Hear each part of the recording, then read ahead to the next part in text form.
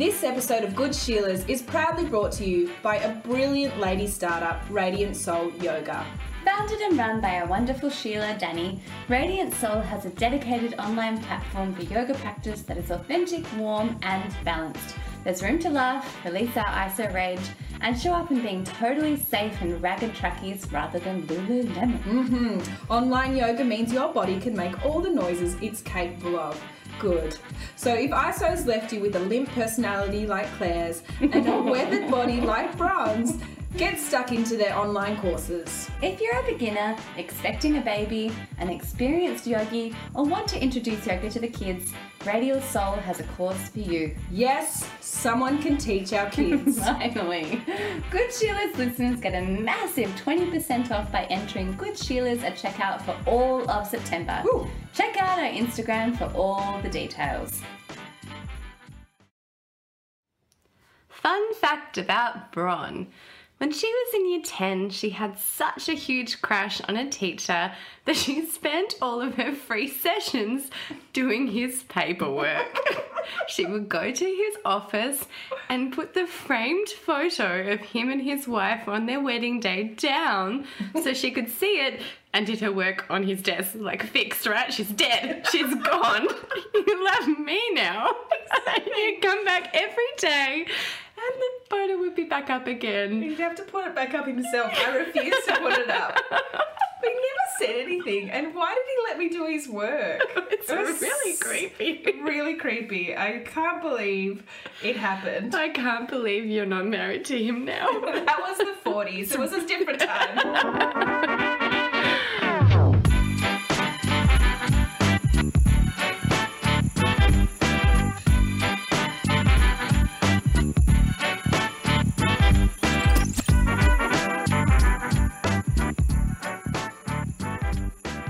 Hello and welcome to Good Sheilas, the podcast that will turn your stomach and warm your heart as we reflect on what makes all of us tick. I'm Bron, a Melbourne comedian. And I'm Claire, a human rights lawyer. And we're long-time friends, short-time mums, and lifetime dickheads. Each episode we tackle something in the media as well as something in life that's kicked us in the guts. So strap yourselves in, mongrels, and get ready for Good Sheilas. Hello and welcome to Good Sheilas. We are in your ears again. Why? When will we stop? I don't know. We remain flabbergasted at the amount of listeners we're getting. And we're starting to think it's because people are just tuning in to hear what word Claire can't say. Now, Bron. I'm a very successful mogul. That is not a word. Now we're all flabbergasted. Righto, mate. How's your week been? And I love this so much because sometimes we put show notes in and this is my show note from Bron today. Blah, blah, blah. I'm Claire and I have too many dogs. You do? I have one dog. It's so annoying. Oh, but how has your week been?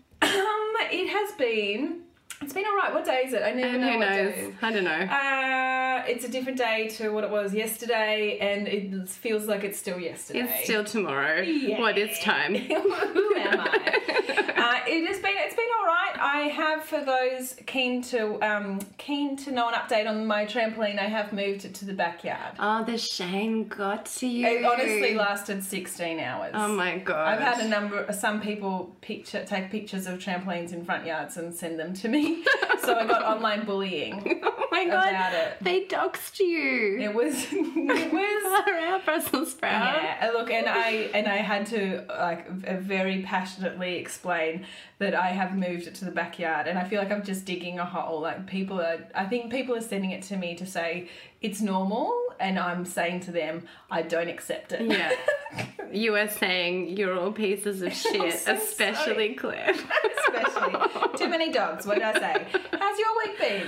Oh, mate, just working and wondering where my life has gone and where it is going. Just You work usual. heaps. I do work heaps. I did an all-nighter this week. That sounds disgusting. Well, that's a lie. I slept for a couple of hours. So it was The lies. completely When will they lies. end? Exactly.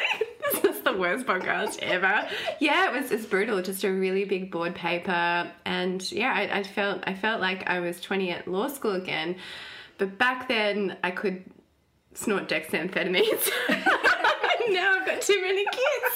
So many kids. So many kids. What are you doing, Mum? And yesterday I was just like, I've realised how bad I've gotten at just little disruptions to my routine because I'm a chronic insomniac. A normal night I get maybe 4 or 5 hours sleep, and that's just normal. Like, it's actually quite productive. Most of the most magnificent people in the world are insomniacs, like Tori Spelling, for example. Yes, she's handled life very well. You have a little bump on your head. I do. Can you explain that to us? So I was moving around the world in my 5-kilometre bubble, and I went outside to get in my car, and you know me, Bron, I don't do anything by halves, right? No. It is all or absolutely nothing. So I opened the car door with the strength and power of 1,000 suns, but I opened it right into my face. Smashed into your face. Smashed and why? it. Is it because you were wanting to do that, or because you have not had enough sleep? I cannot figure it out. Maybe I was a wee bit tired. A little, yeah, I'm pretty So naked. tired. And now I've got this, like, It would quite be a bad egg, you would say. Yeah, when you texted me and said what you'd done, I was like, do you need me to take you to the doctor? I like blacked out. It was really intense. Like my I would have paid so much money to see it.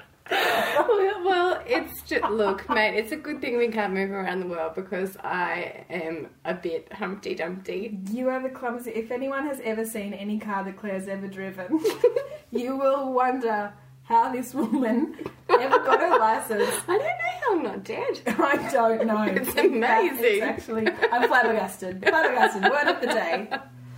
But you do, you're clumsy clucks, and also you are sending me the most outrageous things. I'll get an email from Claire, I'll open it, and it will be some BuzzFeed thing, and Claire will be like, I'm bawling my eyes out at the second and third one, and it will just, I don't even know how anyone would, it's not even supposed to be sad. It's just like, here's what I look like in high school, and here's what I look like now. It's just a picture of a teenager and then a picture of a grown-up. I'm like, do you know these people? They grew up, bro. This time is beautiful. Make me cry. You're tired, mate. You need more sleep. I'm fine. You absolutely need more sleep. But we should talk about something on the podcast today. We should talk about something on the podcast. We talked about my face, we talked about trampolines. Let's segue. Let's talk about the internet. Good. Don't cry. God. Okay, we are living in an age of intense online social connection. 3.81 billion people worldwide use social media. In Australia, 18 million of us are on some form. Mostly Facebook for millennials and Instagram for Gen Z. Which one is we? We are, I don't know. Actually, I don't know. I have no idea. We're one If of I them. look at that, it's not Facebook. No, we're the Instagram generation, We're the right? youngest We're ones. young. We're very young. We're 15. Exactly. We use it to mark social milestones. Nearly half of us reported in a recent piece of research by an Australian university that we'd mark a big life event like a baby or a wedding immediately with a social media share. And we share the most mundane bits of our lives, from what we're cooking to our boring children. The Social Dilemma. It is incredible. Who has seen it? Not me. So many people and not Claire. Not me. I'm Why? too busy. I'm on social media. Good. Well, let me explain it to you. The Social Dilemma is directed by Jeff Orlowski, and it's a Netflix documentary that explores the history behind social media. It goes into detail about all of the ways it's changed society and effectively how we think and function as humanity. It is bloody well informed as well. It unveils an impressive list of interviews. That's your job. Yeah, I got it module. right. I smashed my face into a door. So lots of interviewees comprising of prominent Silicon Valley nerds, the coders and designers behind Gmail, GChat, Google Drive, Facebook's like button. Oh, wow. Yeah, someone invented that. That's incredible. I know. I love nerds. I know, that's delightful, but also very damaging. Yes. Let me continue. They designed Facebook pages. They're largely responsible for shaping our digital lives. And it features former senior executives from the major tech companies, Google, YouTube, Twitter, Facebook, Instagram, Pinterest. Then there are Harvard and New York University professors, the scholars who've studied drug addiction and the spread of malign narratives on social media and the founder of virtual reality. So it is full of people who know what they're talking about. Anyone who's Anybody. Anyone who's anyone who's on it. So what are some of the things that impacted you from this show, Bron? Oh, heaps. I think about it so much, and I always knew that social media had an enormous impact on it. But this film, this documentary, because they unpack it and because of the people who are speaking on it, it just made me think, oh my gosh, this is bonkers that we've let it get this far. So I learnt that for a service that acts as a free thing, it's anything but. Social media makes us pay in all ways possible. Financial, psychological, moral. It's such an expensive thing, and it's affecting 2.7 billion users. It has been unprecedented in human history. And so have the earnings of tech giants in trillions of dollars. Well, that's more than you have. That's more than $100. That is more. Way more. That's more than we get paid for this podcast. 10 times more. Exactly right. Our Stevie School goes very well. It's because every single move we make, every click, every Google search is monitored, and we're fed ads constantly. Claire, this is why you're constantly being sent ads about how to act properly in public. Stop taking your clothes off. Sick burn. Social media also impacts the way our brain works. The human brain reacts to social connection in the same ways online as it does offline. It pumps out oxytocin, or the cuddle and love hormone, when we get a like on Insta or a comment on Facebook. The same reaction also creates addiction. We're drawn to these sites, particularly when we're not feeling connected in real life. In 2018, a study by the University of Pennsylvania found that there's a direct correlation between depression and loneliness and social media usage. The more you use it, the more likely you are to report negative effects on your well-being.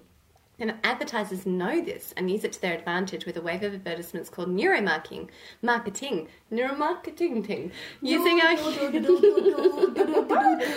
Facebook. So articulate today. It's hard. And so they use our human need for connection to sell shit. What ads do you get, Bronwyn? Oh my god, I get so many ads for parenting stuff. Oh, rude. I know. Why would I buy something Yeah. for the hardest job?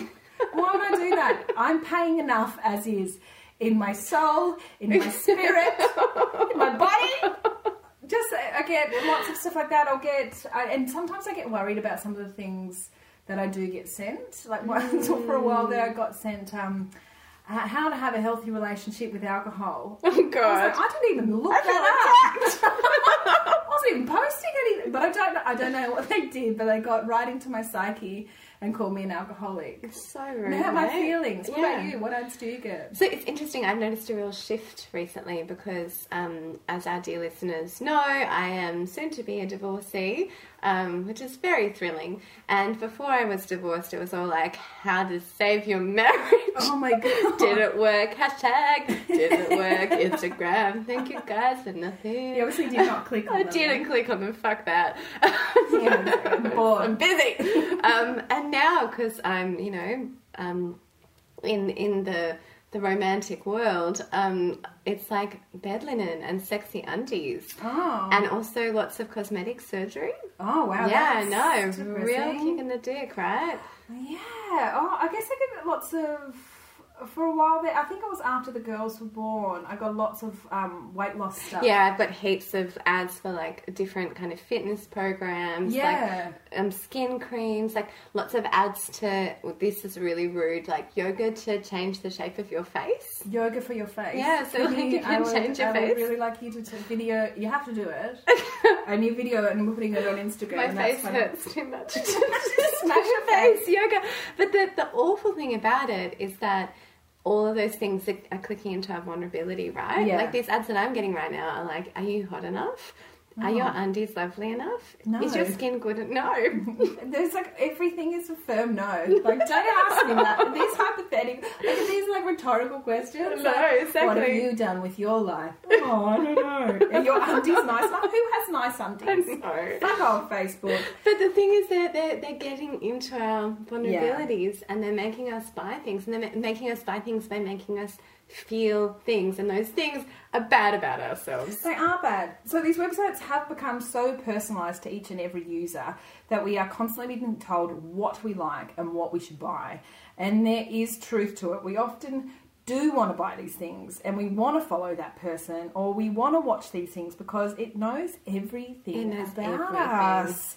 And as a result, we're trapped in 2.7 billion realities with 2.7 billion facts. Oh, that's bananas, mate. And the really fascinating thing is that it also has a democratic impact, right? Like, because we are in these bubbles, particularly Facebook, where we are attracted to other users and pointed towards pages that align with our particular political ideologies, and then we get trapped in echo chambers, and that's deliberate. It's not accidental. It's deliberate algorithms to draw people who have the same kind of values and the same ways of seeing the world together, and that's dangerous. Oh yeah. As if you're going to follow someone who votes for a completely different party who's constantly posting why they love that party. You're just going to unfollow them because you can't be bothered. You can't be bothered watching that. It makes you angry. It's so much easier to fill your page or to fill your wall or whatever with just people who are doing really hopeful things that you find valuable. Yeah. And that's exactly what the people who disagree with everything that you believe in are doing as well. And so what we've got is people who've just got enormously different ideas on how the world should be, and their views are immovable because they're constantly being told that they are right. And they're surrounded by people who think the same things, so they think that is the world. And so we've lost our ability through these websites to have genuine kind of interactive conversation about our differences. We're just in these kind of reinforcing bubbles, and I think it really doesn't just affect the way we see ourselves when we interact with each other. It affects the way that we see the world and how we vote and how we engage politically. And how we understand it. So do you remember when Trump got in? Do you remember where you were? I do. I was at my job at a government agency. I won't say which one.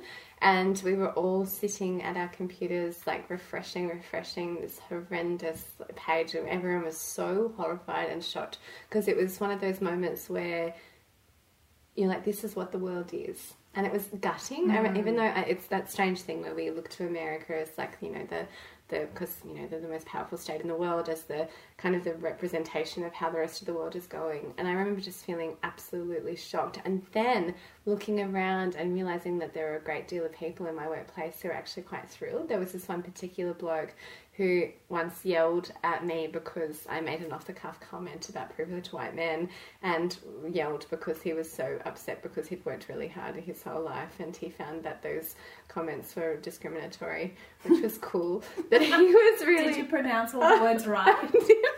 You're privileged. Get your privileged self out of my way. Maybe that's why he was upset. Yeah, probably. She's having a stroke. But he was really thrilled, and I had that awful moment where I was like, oh God, like, this is coming for us. And it did. The Trump thing threw me, but it made me understand a lot of stuff because I didn't expect it, and everything that I had been following indicated that of course it was going to be Hillary who's going to get it. Of course it was going to... Broad City was like, definitely. I was like, they know everything. You know, they're so magnificent. Yeah. Alana would never lie to me. She would never.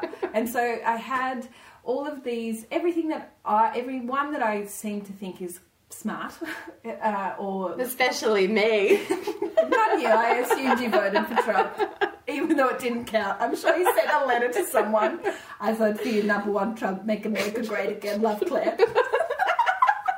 But it is, I remember feeling like, well, that's really confronting, but I also had the same feeling with when Brexit happened. Yeah, Brexit was devastating. And also, I mean, the recent Australian election, it was an indictment on whether or not people valued their tax credits and their retirement savings over bloody social justice issues. And spoiler alert, we care more about franking credits than we do about human life. Yeah, I still don't know what they are.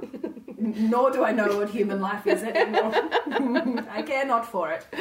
But the last thing that I learned, and this one made me, as a mother of young girls who will inevitably get social media one day, this one hit me right in the dick, was the increase of young users, namely girls in the age bracket of 10 to 14, It increases 300% in like the past, I don't know, 5 years. And that trend is directly mirrored with suicide rates. Oh, wow. So 10 years old. So do you know little. what I learnt when I was 10? I remember the exact moment I was sitting in my nan's house, sitting on a lounge, and I was eating hot chips. It was maybe 9 in the morning. Who cares? It was Tuesday. But I did. Yeah, exactly. It was a big day for me. And I was eating my hot chips, and they were delicious. And it's actually a really huge moment in my life, and it just seemed like over hot chips. On the surface, it's about hot chips, but deep down, it changed everything. And I was eating these hot chips, and my nan said to me, there's some people who don't eat hot chips. And this was not Nan being nasty, this was just a conversation. I don't know how it came about. I was like, oh, why? It's so yum. And she said, well, they're not very good for you. I was like, but they're just chips. Like, everyone eats chips. She was like, no, they're not. Like, they actually, if you eat too much of them, you actually get quite fat. And I was like, what? Like, it blew my mind. I was like, it's just potatoes. Like, but then, from then on, that changed the way I looked at chips, and that changed the way I looked at food, and it changed the way I looked at people when they ate chips, and it changed the way I looked at people when they refused to eat chips. I know this sounds like I'm saying chips a lot. No, it's so important. But so at 10 years old, I learned, my mind exploded over hot chips because my nan said some people don't eat it because it will make them fat.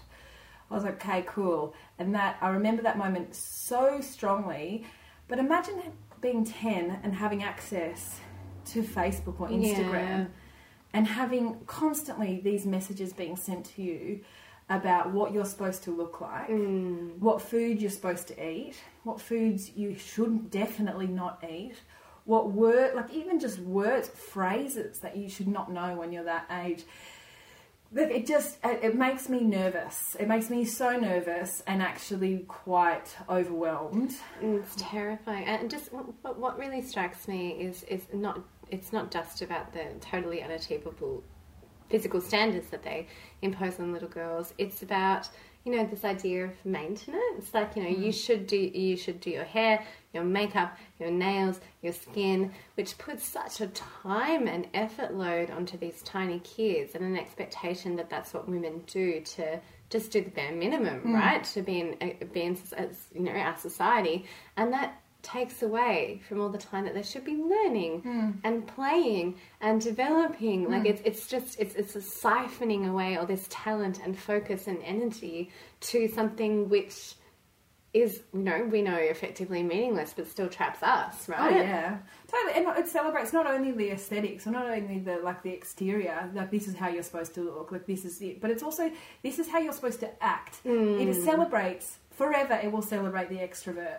And the introverts being like, I would feel uncomfortable posting a photo like that, not necessarily because I don't like how I look, but I would never just throw my selfie out there into the world and be like, what do you think, guys? That would not sit well with some kids, and if they don't do it, does that mean that they're not successful? They're outcasts, yeah. Then they don't, and it's that thing, right, where they're online and they're getting gratification in that one way by getting likes and comments. Like growing up in that context and framing your identity around that, like that has to have a pretty significant impact. And that data on suicide rates is terrifying because it's showing us what that impact might be. Yeah, and you can't, it took me years to process the chips comment. I'm still processing it. I'm 34 years old. I'm still processing something that happened when I was 10. I was over chips, but being able to process some enormous thing. It doesn't even have to be personal. It just could be like, say no to carbs. Carbs are not your friend. And as a 10-year-old, you eat toast for breakfast. Yes. Generally, you eat sandwich for lunch. You need it. You come home, your mum's made like stir fry with rice. You'd be like, wow, nothing that I do in my life as a 10-year-old is in my control. Yeah. And that is a really disempowering feeling. And kids feel that all the time. And then you put social media in there and it would be like, great, absolutely nothing is in my control. And so I understand why these statistics are the way they are with suicide. It's really, really sad. But it makes sense. When will you let your girls use social media? Do you know what? It's really hard. It's a really hard question. So I taught for 8 years in high school.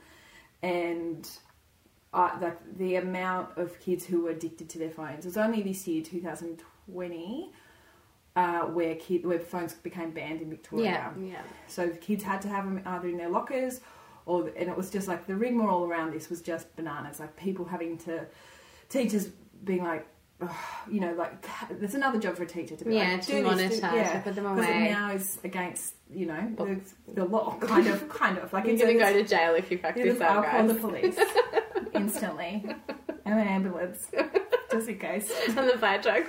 I'll call And a helicopter. I'll call Claire. I'm here.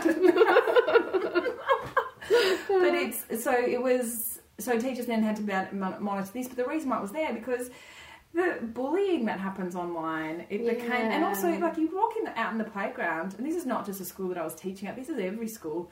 When phones weren't banned, you'd walk into the playground and it would be groups of kids. Kids aren't sitting necessarily by themselves, so they sit in a group but on their phones. It's so all bad. on their phones. And so I was like, I had this lovely idea of saying, you know, I wouldn't give them social media, but that's just not realistic. No, they get, and the other thing is if you say that they can't have it, they're going to find a way to access it.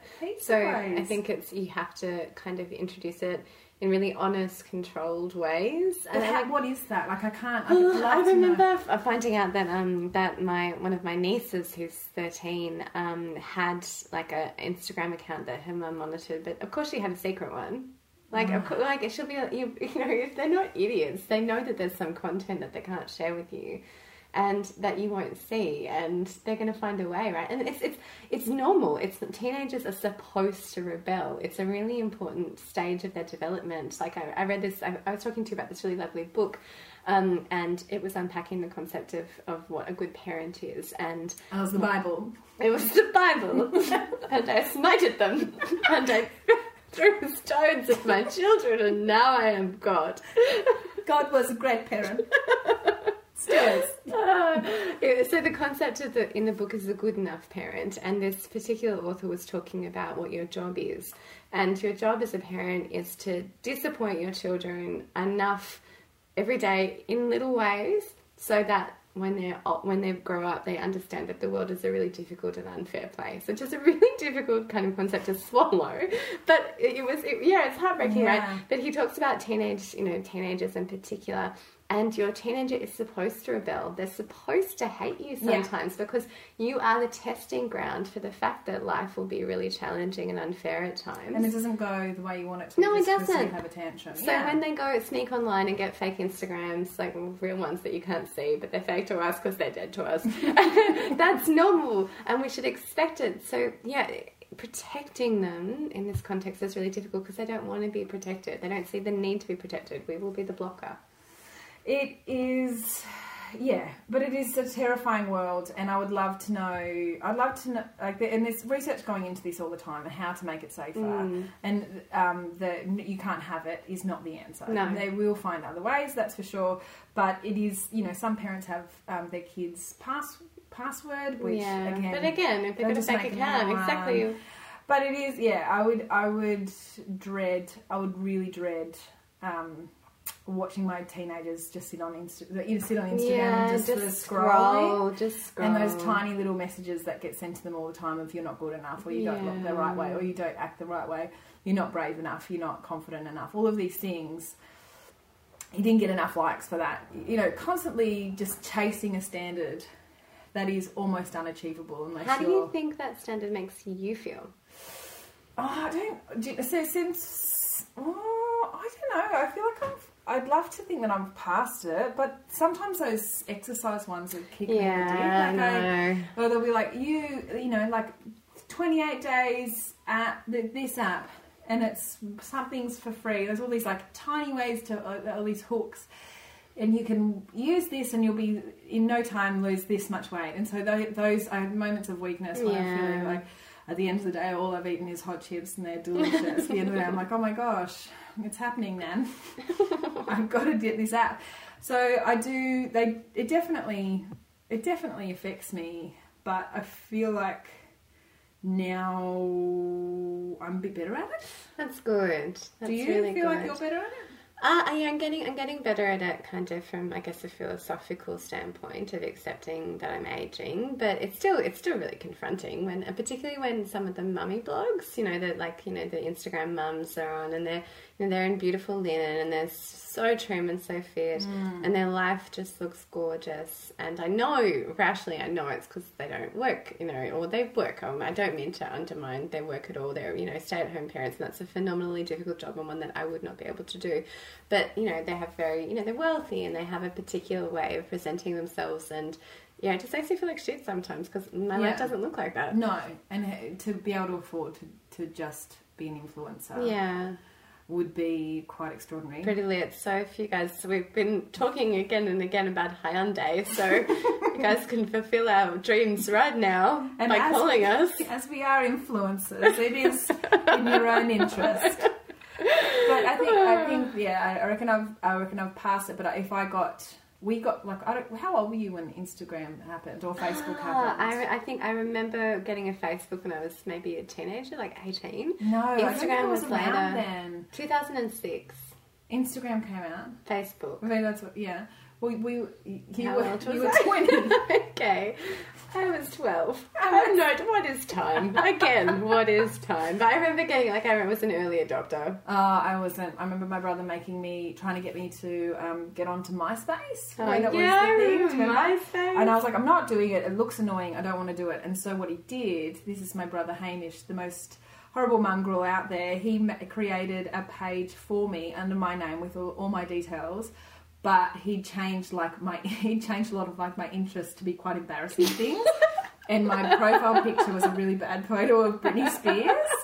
So I had to change it all. And he was like, "See, so good. Sucked in, you've got it." He's a real bully. So but I didn't really access that. And then I guess, I don't know, I would have been maybe 21 when I got a Facebook, maybe.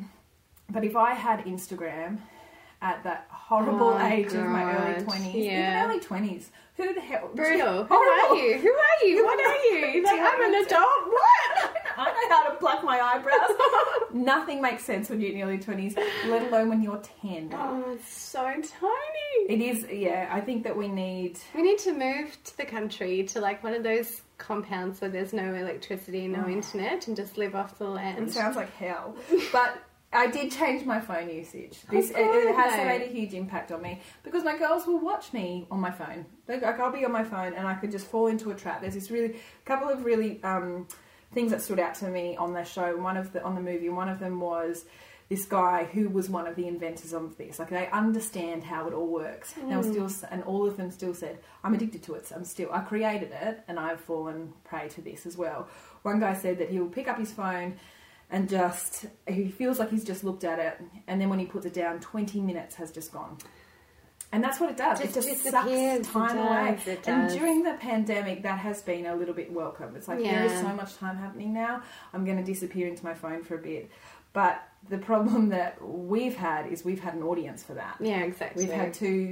Both of us have had 2 girls each that have just watched, not the whole time, that would be weird, but just like... Get a job. School's open, go back. No, it's not. Just go wait there.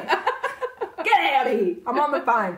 So you'd just be like scrolling through your phone, and it could be like at 40 minutes later. Easily. They'll come back in and I was still sitting exactly the same spot, still completely in the nude. Still shitting yourself. Eating good hot chips and crying. Be like, but it takes time away, and I just can't do it anymore. And so I have changed my ways. I hardly go on Instagram because every time I go on it, this movie pops into my head, and these statistics pop into my head, and the people who've explained how it works, who've kind of like burst the magic bubble that surrounds it. I'm like, oh, I don't want to actually be a part of that as much. We kind of have to be a little bit. Well, we do, because we've got our wildly successful Good Sheila's Instagram page. Which we haven't posted on, like, I know, I told you about it. I gave up social media for a bit. I'll get on it in a sec, but just let me have a moment of feeling really pure and like a good mum. Speaking of good mums, mate. Yeah. This is a segue. That was actually much better than usual. Oh, Thanks, mate. That's all right. Okay, yes. I don't know what to do. Because I have just been nice to you for the first time. I know, in all day. Very confronting. So for bloody ages, like 10 years, right? Outdoor playgrounds have finally reopened in Victoria. Yeah. So we spent months walking past playgrounds that have been covered in tradie tape to hold the swings together and tape off the slide in case any naughty toddler decided to have a go, which Frida does every time. Just like this ferocious tiny 1-year-old just storming, like she walks like her head is attached to a rope that someone's pulling, like she's just falling forward, and every time we see a playground she just storms, and she's so fucking devastated when I have to take her away, has these wild tantrums because she doesn't understand. No, she's a very small idiot.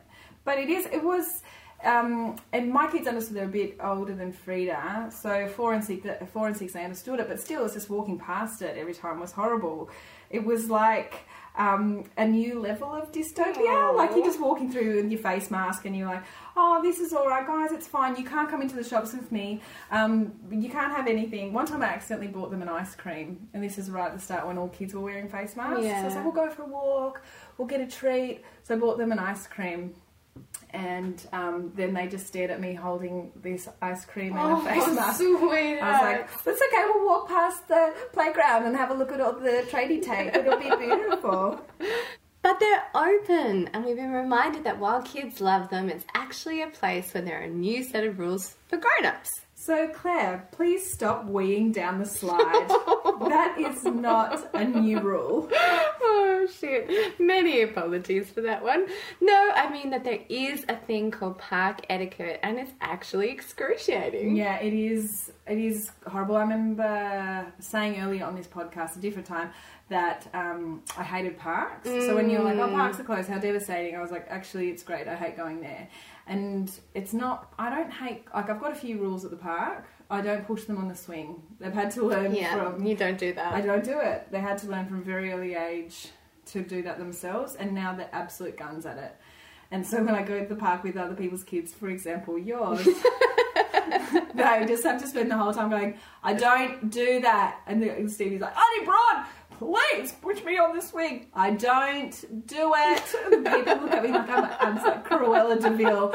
But it's a firm rule I have because they hate it. Because I go to the park for them to have exercise, not for them to sit like a sack of shit on a swing and for me to push it and feel more tired. Fair. No, I have some self-respect. I won't do it.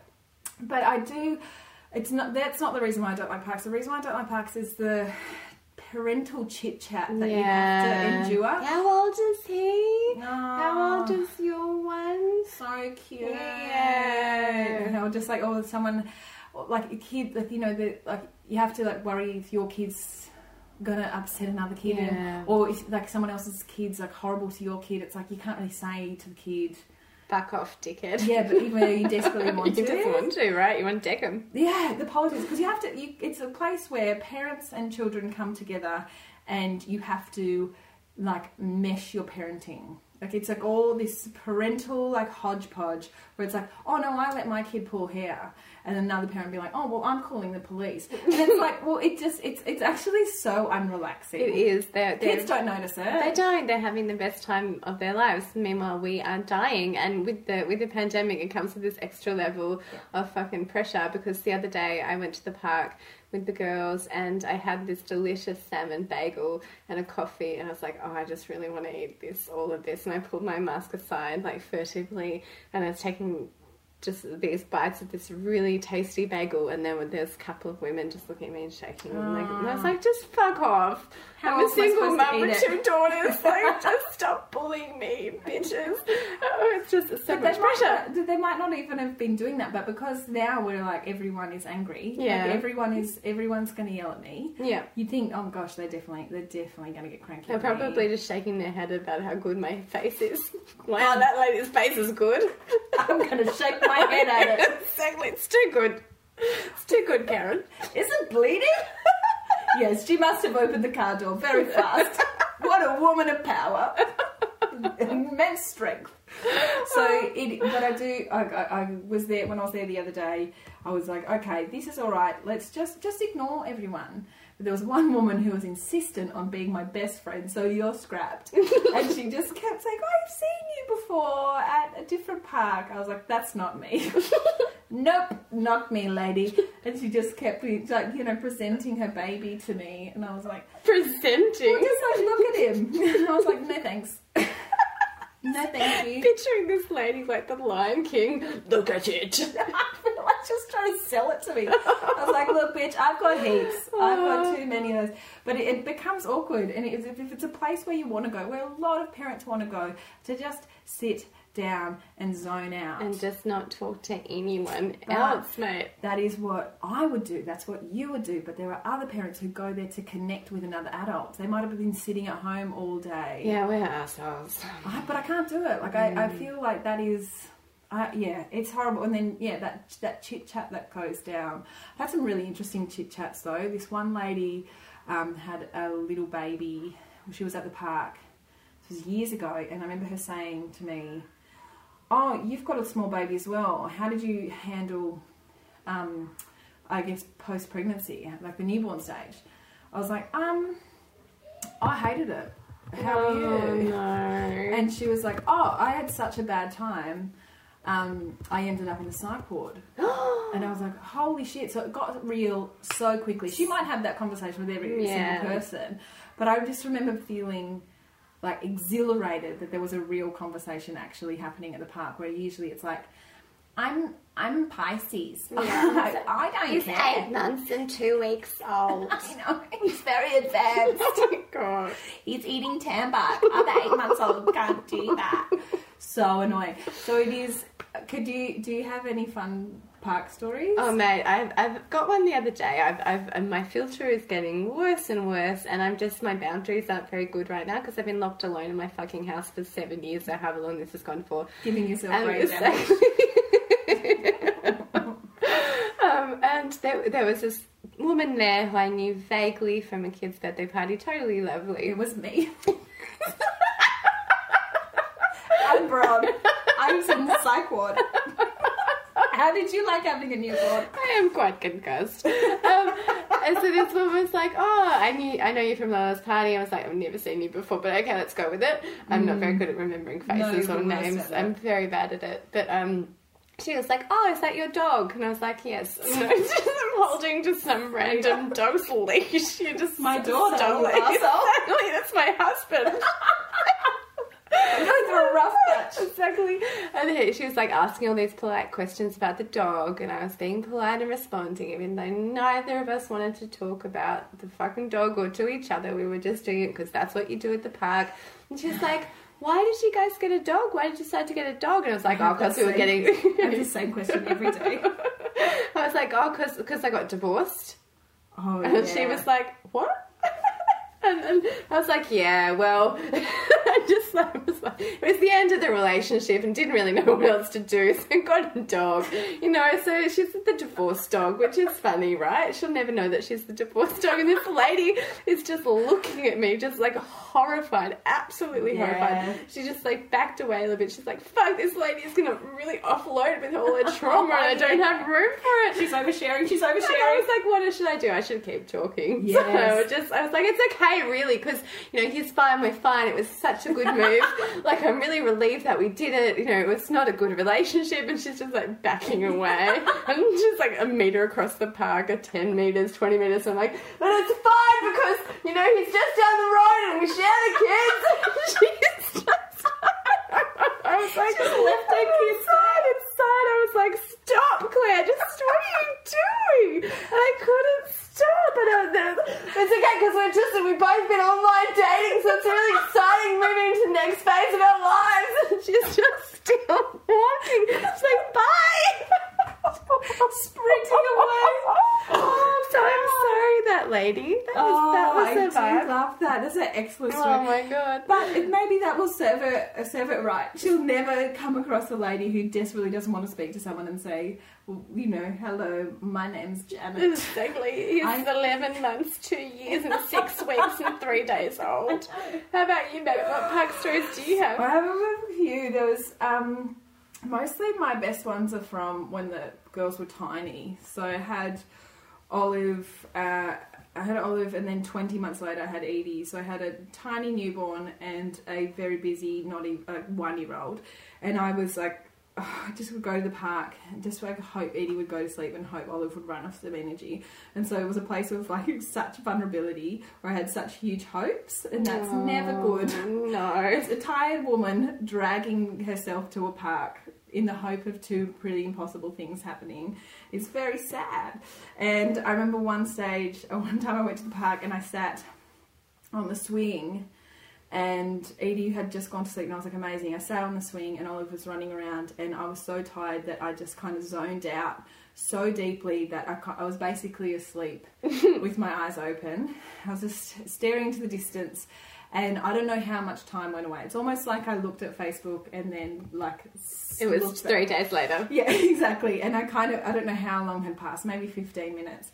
But when I came to, there was a line of kids behind me waiting for the swing, and like a bunch of parents kind of looking at me like, She "You did? selfish bitch, get off the swing." And I stood up and I was like, "Oh my God, I'm so sorry." And then I did that thing of being like, "I'm just really tired." Oh, no. And the parents were not, usually someone says I'm really tired, you go, yeah, I'm sorry. Yeah, that looks hard. Having newborn's hard, but everyone was like, okay, all right, it's fine. But can my son use the swing? I was like, no, it's fine.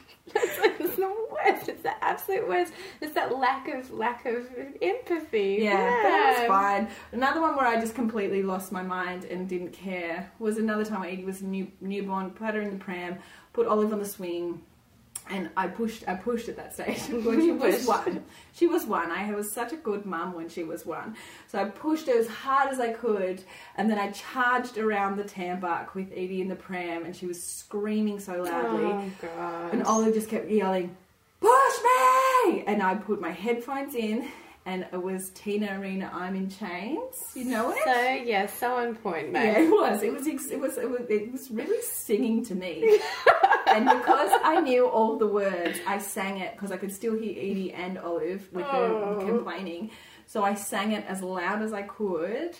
And it was quite early in the morning, so all these commuters were like walking past the park looking at me, and I was like, I need this. You want to sing really loudly that you feel... It feels so good. And I had to. I was like, "I'm in chains!" Just like charging around. I probably had like 2 different shoes on.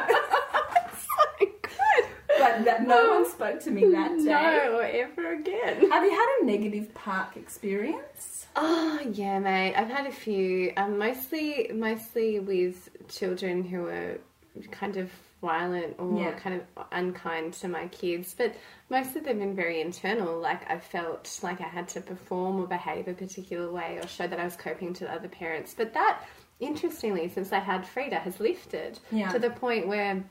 we were at the park for the first day that we were allowed to go, and if it was Stevie as a tiny baby, would be hovering, like trying to look like a good mum, being like, "Look at me, I'm surviving and she's alive."